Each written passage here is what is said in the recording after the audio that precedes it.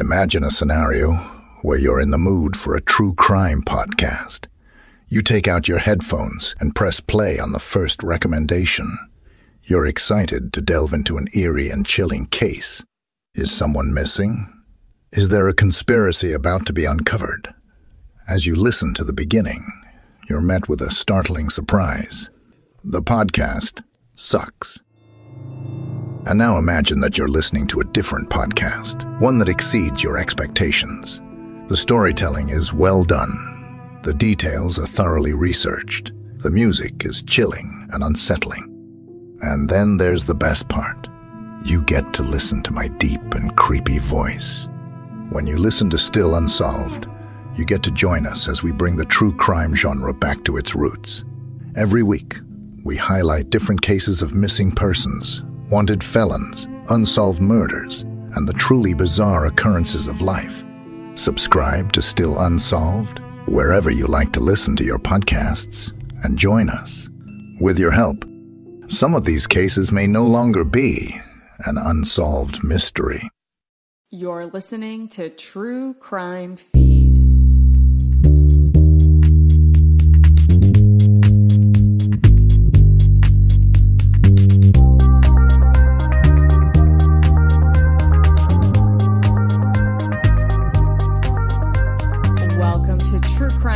I'm your host, Angela Ferrari, reviewing the best true crime podcast from the past decade with a teensy bit of humor, plus my top 3 true crime picks of the week.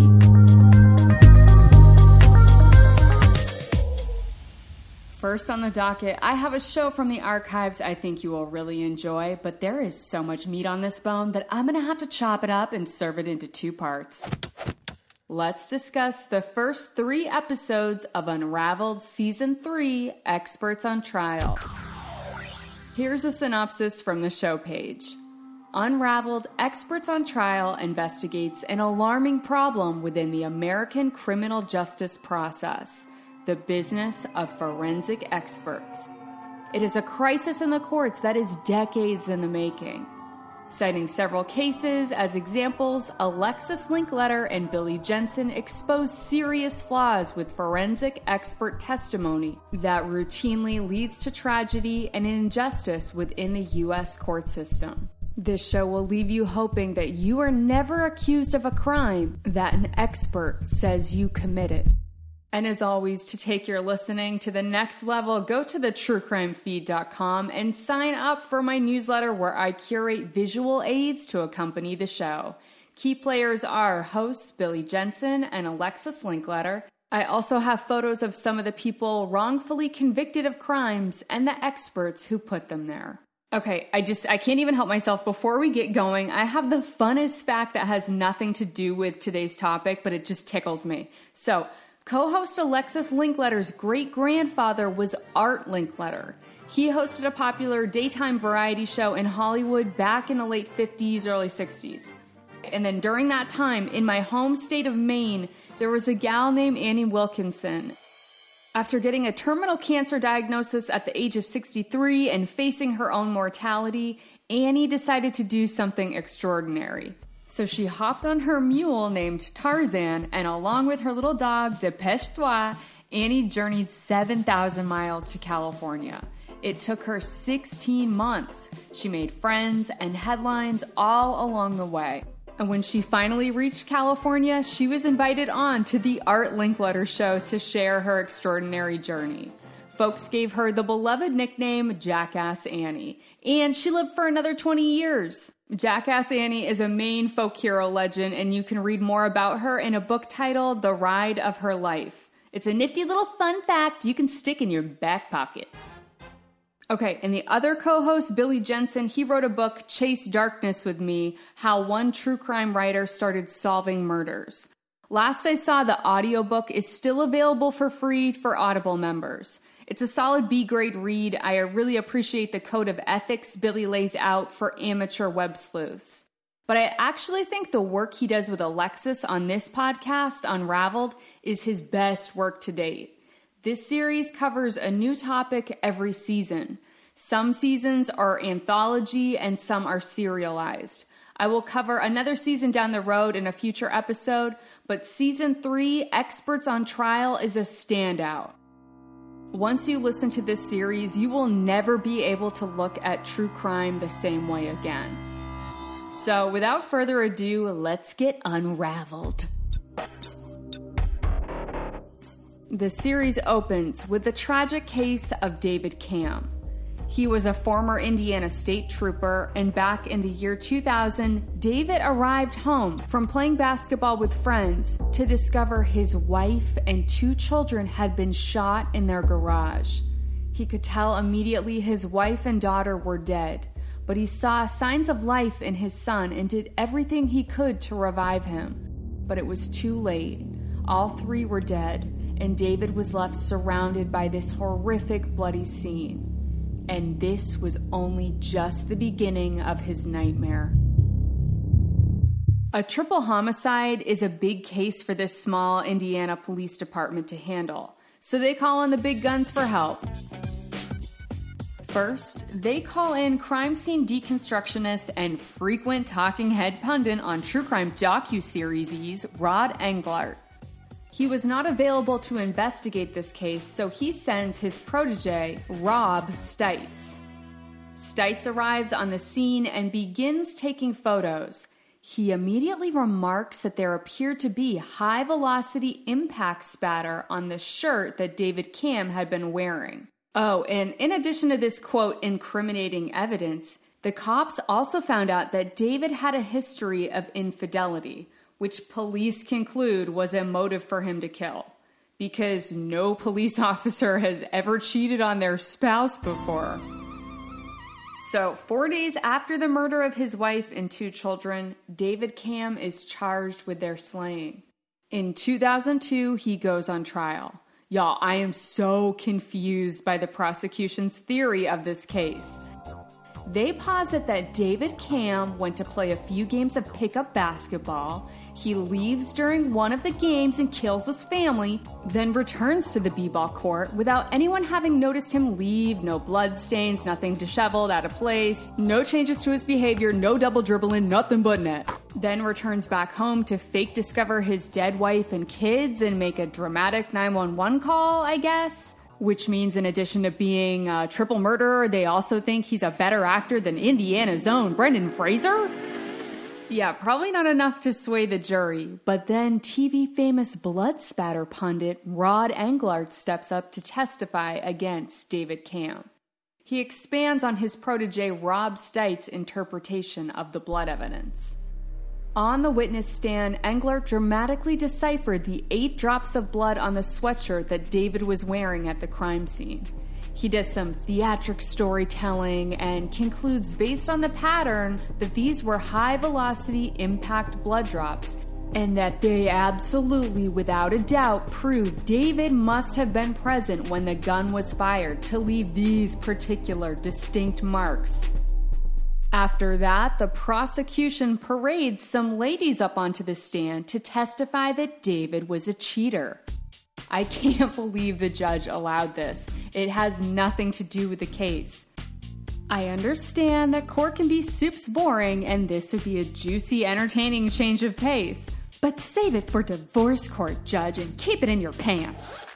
For his defense, David has multiple alibi witnesses from his basketball game testify that he was on the courts during the time the murders took place. The defense team also had their own blood spatter expert contradict the prosecution's expert. He's a highly credentialed scientist named Bart Epstein, who demonstrated that these blood patterns could have easily been made via transfer when David was performing CPR on his son. And they were not consistent with high-velocity impact spatter. Epstein further notes that he's never seen high-velocity impact spatter leave behind only 8 droplets of blood of that large size. Usually, it's many more small droplets in a spray pattern. Also, there was foreign male DNA found on a random sweatshirt that had been discovered at the crime scene. More on that later. Though more scientifically accurate, Epstein's expert testimony just wasn't theatrical enough for the judge or jury. And unfortunately, you know where this is going. David is convicted of murdering his wife and children. He immediately files for an appeal. Miraculously, he is granted a new trial. And his defense team submits some new evidence that should prove without a doubt David is innocent. Okay, so back when the original crime scene unit was busy photographing, deciphering blood spatter, and feigning shock that anyone would ever cheat on their wives, they failed to notice a crumpled up sweatshirt in the corner of the garage. They test the sweatshirt and find Kim Cam, the deceased wife of David's DNA, present, along with the DNA of Charles Bonnet. Honestly though, they could have saved themselves a lot of time and money getting this sweatshirt tested because it had Charles Bonnet's nickname, Backbone, written on the inside collar along with his Department of Corrections issued number on the tag. Charles Backbone Bonnet was a convicted felon from the next town over. He was out on parole after having served time for committing a series of armed attacks on women. He apparently had a foot fetish, and notably at the crime scene, in the midst of this awful bloody massacre that took place in this garage, Kim Cam's shoes had been removed and were sitting neatly arranged on top of her car. Whew, so that settles it, right? The defense clearly has proven that Charles Bonnet was present at the crime scene. There's no possible way a reasonable jury could convict David Cam again, right? Okay, you guys, this is crazy. I can't believe what happens next. Here's the prosecution's new theory. They admit that yes, old Charles Backbone Bonnet was present at the crime scene, and yes, he happens to have a history of attacking women at gunpoint as they are getting out of their cars so he can steal their shoes, but he couldn't have acted alone on this one based on the blood spatter evidence. David still must have been there too. So a reasonable person should conclude that these two must have worked together, okay? Even though there was absolutely no evidence that David Cam and Charles Bonnet ever met, no phone records, no money exchange, nothing showing any connection whatsoever, just the blood spatter evidence that was laid out by the quote experts. Y'all, David Cam gets convicted again. There is another appeal, and this time word has gotten out that one of the expert witnesses for the prosecution, Rob Stites, had been lying about his bona fides. He had cited a long list of his credentials and experience that all turned out to be false. He had perjured himself in the first two trials, but he faced no punishment. So the third trial falls apart for the prosecution, and David Cam is exonerated. That's when you hear, in my opinion, one of the most shocking parts of the entire Unraveled series. They have on tape the prosecutor who argued this case, Stan Levko, doubling down on the validity of the blood spatter evidence, in spite of all of this new information. That's around minute 29 of Unraveled Season 3, Episode 1. This is a man who is tasked to represent the state, uphold the law. He continues to assert this man's guilt. I think I'm gonna puke. Side note, here's a helpful little life hack. If you ever find yourself accidentally ingesting a shellacked caramel off an old Christmas tree ornament and you need to make yourself purge, anyone? Well, if you ever find yourself in that particular predicament, simply play this recording of Prosecutor Stan Levko continuing to tout David's guilt because of the blood pattern evidence. It is truly some next level revolting audio. But wait, there's more. Next, we examine the case of Johnny Wall. He is put on trial for the murder of his ex-wife, Uta von Schwedler. This case pitted blood pattern expert against blood pattern expert. It was a blood sport more thrilling than Jean-Claude Van Damme versus an elementary school kickball team. Isn't that what the movie Bloodsport was about? Well, anyway, similar to any JCVD film, only one of these blood experts was putting up a fair fight.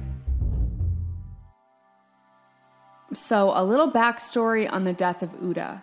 She was found unresponsive in her bathtub that was filled with cold water. They found a kitchen knife next to her, along with a family scrapbook. She had superficial knife wounds on her leg and wrist, and it was later discovered that Uta had twice the therapeutic level of Xanax in her system. The medical examiner determined her cause of death to be drowning, but labeled the manner of death undetermined. The case required further investigation before they could conclude if this had been an accident, a suicide, or a homicide. I don't know enough about this case to say whether I think that Johnny Wall killed Uta von Schwedler or not.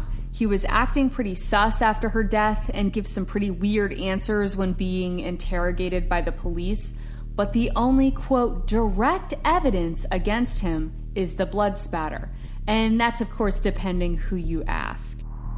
So let's switch it up and hear from the defense first this time.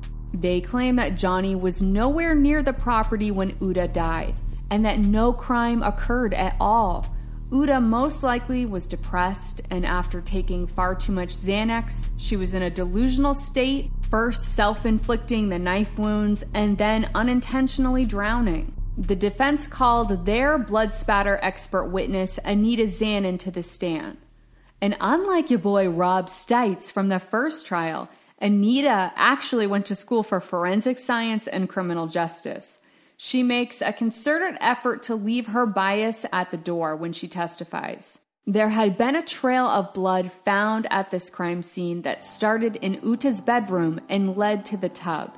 Anita testifies that the blood pattern appeared to be passive, meaning it looks as though the blood was dripping in an uninterrupted line from the bedroom to the bathroom. This is consistent with someone having a cut and then walking to the other room as they are actively bleeding. That's pretty much all Anita was willing to infer based on the blood pattern. However, the expert witness for the prosecution was able to interpret a dramatic and detailed story of the crime that completely contradicts Anita Zanin's findings. And look, he's someone we know. The blood pattern expert for the prosecution's case was old Hot Rod Englert. He took a break from filming an episode of Forensic Files to come to court. And buckle up, y'all, because Hot Rod Englert is going to take you on a wild ride. He claims that Johnny Wall surprise attacked Uta and force-fed her the Xanax. How? Well, gosh, he must have crushed up the pills and mixed them with alcohol. You know, based on the blood pattern evidence. Then Hot Rod claims there must have been a violent struggle on the bed, because even though only Uta's blood was found on the comforter, you can tell more than one person had been there, based on the pattern. Uta fought back until the Xanax she was force-fed kicked in and she couldn't fight anymore. That's when Johnny must have drowned her. Yeah, that's what Rod Englert claims he was able to determine just based on the blood patterns. Isn't that unbelievable? Especially when you consider there were no injuries on Uta's body suggesting someone restrained her in order to force-feed her Xanax. What's even more unbelievable is that based on this evidence, the jury found Johnny Wall guilty of murder. We even get to hear from one of the jurors from the trial. He felt like defense expert Anita Zanin didn't paint as clear a picture of the crime scene the way prosecution expert Rod Englert did. Plus, she used big scientific vocabulary words. Boring. Hot Rod presented a clear, easy-to-follow story connecting all the blood dots. He credits Rod's testimony for swaying the jury of John Wall's guilt. To this day, he remains in prison, serving a 15-year-to-life sentence. Are you coming unraveled yet? Yeah, me too. Co-host Alexis Linkletter is also getting unraveled at this point. Like us, she is baffled that a majority of blood pattern expert Rod Englert's testimony had nothing to do with blood evidence at all. Yet, even though he may have overstepped his expertise and some would argue ethical boundaries, everything Rod did was technically legal under our current judicial system. And Rod is far more credentialed than some of the other quote experts we will soon encounter. I think this next case is the most rage-inducing Captain Insano one yet. It's the case of Brad Jennings and the dubious blood evidence that put him in jail for nearly a decade. His story begins on Christmas Day 2006. Brad finds his wife Lisa shot dead on their bedroom floor. He rushes to her body and holds her in his arms. It appears she died from a self-inflicted gunshot wound to the head. Initial investigations conclude that this was a suicide based on the evidence that Lisa had over a 0.1 blood alcohol level in her system, a previous suicide attempt, and most importantly, gunshot residue on her dominant hand. It's tragic, but everyone is in agreement that this is what happened. Everyone except Lisa's sister. She can't accept that Lisa killed herself. So, she contacts the state police department and is randomly assigned to Highway Patrolman Dan Nash. Nash looks at a single photograph of the crime scene and spots a microscopic drop of blood on Brad's bathrobe. And from this, Dan Nash concludes that Brad shot and killed his wife Lisa. He goes to trial and gets assigned a crummy defense lawyer who makes no opening argument and calls no witnesses. The prosecution calls Dan Nash as a expert witness. He argued that even though Lisa had gunshot residue on her hand and husband Brad had no gunshot residue on himself or bathrobe in question, Lisa should have had more blood spatter on her firing hand, not just gunshot residue. And this is enough to convince a jury of Brad's guilt. Thankfully, he acquires a new defense team and is granted an appeal. But surprisingly, it's actually an expert from the Missouri State's office that lays out the most compelling evidence to contradict Dan Nash's testimony and exonerate Brad Jennings. This blood pattern expert demonstrated that a majority of suicides by gunshot leave no detectable traces of blood or tissue behind on the victim's shooting hand. What in the Jean-Claude Van Damme nation is going on around here? Seriously though, a guy almost does life in prison because a state trooper takes a stand and touts completely inaccurate blood evidence. How in the world was he qualified to give an expert opinion? Glad you asked. That's all thanks to a little something special called Rule of Evidence 702. I'm not going to bore you with the full legal definition, but basically anyone who has a greater than average knowledge on a subject can take the stand as an expert. This can be as little education as a 40-hour course on a forensic topic, or you work in a profession that is deemed worthy enough to make you an authority. At the time he testified in the murder trial of Brad Jennings, Dan Nash had zero training in blood pattern analysis. His only, quote, qualification was that he was a police officer. I'm becoming completely unraveled! There is virtually no screening process or mechanisms in place to set standards for expert testimony. Yeah, the opposing attorney is the only person really set up to check and question the credentials. If they don't object to an expert taking the stand, their jury will hear their testimony whether it is factual or not. And this does not only apply to blood spatter experts. This applies to a whole wide world of pseudosciences and forensics with unsettlingly high error rates. And we will open those horrifying doors in part 2 of our discussion of Unraveled Season 3 next week. Yeah, believe it or not, this goes even deeper and darker, and it will forever ruin that show Forensic Files for you. But I hate to just leave you here with all of this depressing info and be all complainy pants about how forked up our judicial system is. I want to do something positive and be part of the solution. Let's create some new job opportunities for these wannabe experts, starting with the phony blood pattern specialists we heard about in today's episode. So first, let's examine their strengths. These guys love looking at drops of gross fluids. They also had a flair for imaginative storytelling. So what job could they use this special skill set for that would be more beneficial to society than, ruining people's lives on the witness stand? Okay, I got it. Job opportunity number 1. Let's promote these guys to bird guano fortune tellers. Here's how it works. The next time a bird scats on your car Instead of getting bummed out, call your local bird guano expert to come out, decipher the unique excreta patterns, and determine your fortune based on their professional expert opinion. It's a win-win.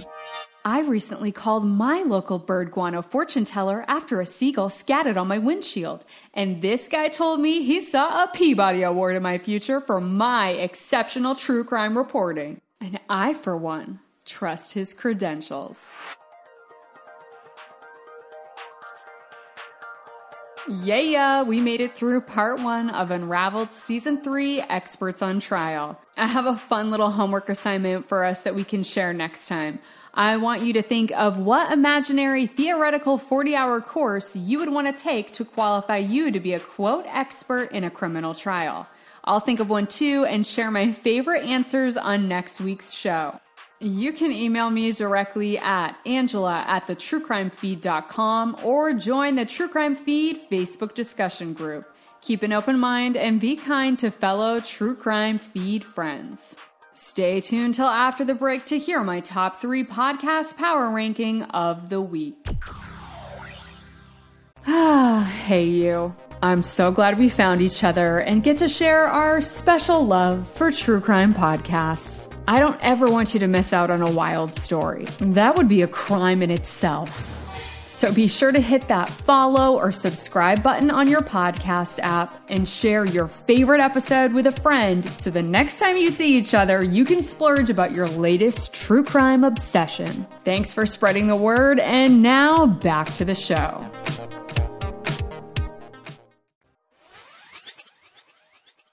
And we're back. Before we begin the ranking, I want to share my feelings about the King Road Killings podcast. I can't wait for new episodes to drop because the story is mesmerizing, but the reporting is weak. Like having seafood Alfredo served on a paper plate. It's not in my top 3, but I am addicted to this podcast. And with that, let's get to the official ranking. Here are the 3 shows currently trending that I think are worth a listen. I present to you this week's podcast power ranking. At the number 3 spot, we once again have Under Cover of Night. Here's a rundown from the show. In 1996, Sue Knight was found dead in her Athens, Texas home. Her will named a loose acquaintance as the executor of her estate. But after an alleged phone call from the CIA and a dire warning from the local sheriff, the executor stopped asking questions. More than 25 years later, Sue's memory haunts the town of Athens and the people who knew her. Who was Sue really? Why did this English expat settle in small-town Texas? And could she still be alive? This show is presented so different from any other true crime podcast I've heard. It's basically being told directly from the subjects themselves without much narration. And I think it's a really innovative way to build the show. But this format is not going to be for everyone. And you're going to know right away when you hear the executor start talking if you like it or not. He loves to talk and he has a big personality. If you connect with this guy, you'll probably be hooked on Under Cover of Night. At the number 2 spot, back on the ranking, we have Scamanda. Here's a refresher. Amanda is a wife, a mother, a blogger, a Christian, a charming, beautiful, bubbly young woman who lives life to the fullest. But Amanda is dying with a secret she doesn't want anyone to know. She starts a blog detailing her cancer journey and becomes an inspiration, touching and captivating her local community as well as followers all over the world. Until one day, investigative producer Nancy gets an anonymous tip telling her to look at Amanda's blog, setting Nancy on an unimaginable road to uncover Amanda's secret. Yep, your girl is back in my number 2 spot. It was off my list for a week because some of the middle episodes were feeling extra padded, but episode number 6, titled High as Hell, delivered on the goods, y'all. I am back on the Scamanda roller coaster ride, anticipating a big vertical drop in the coming episode. And at the number 1 spot, we have Freeway Phantom.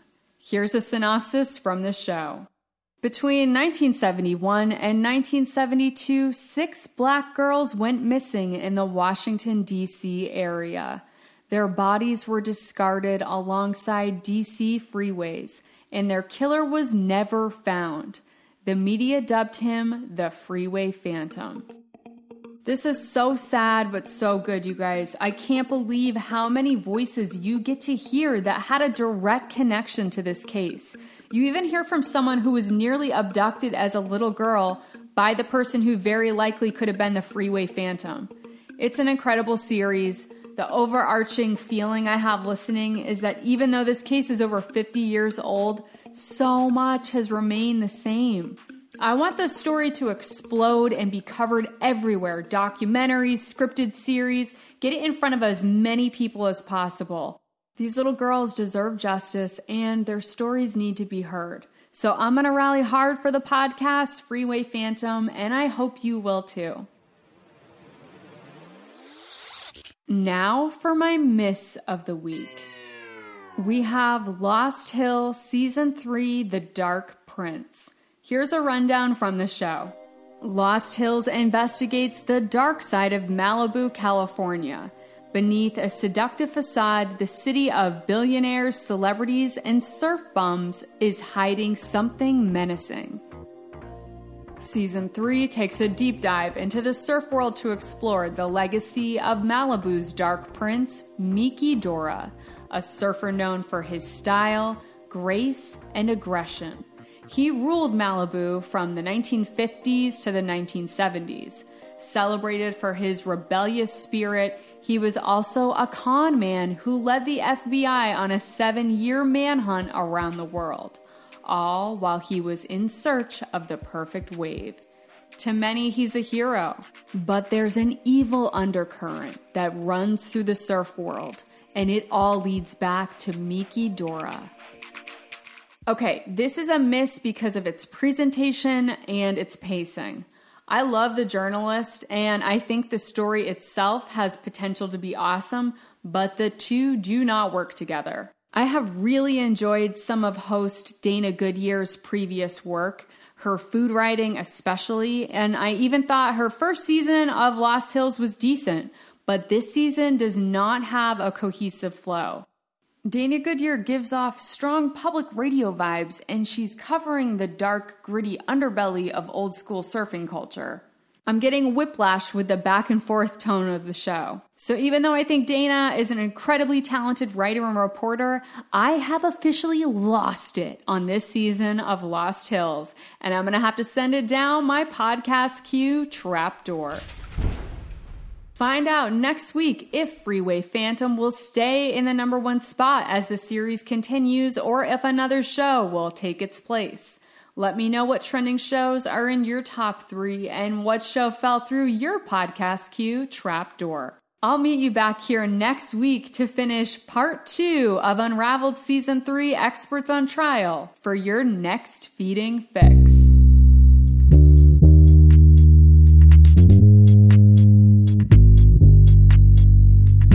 That's all for today's True Crime Feed. Don't forget to sign up for my weekly newsletter where I post links to my top 3 favorite shows of the week and bring you fantastic visual aids for every episode. And be sure to follow the show on Instagram, Twitter, and Facebook to join the conversation. If you enjoyed the show, please leave a review and tell your fellow partners in crime to listen to True Crime Feed. Thanks for riding along and allowing me to be your audio accomplice. Join me next week for another feeding.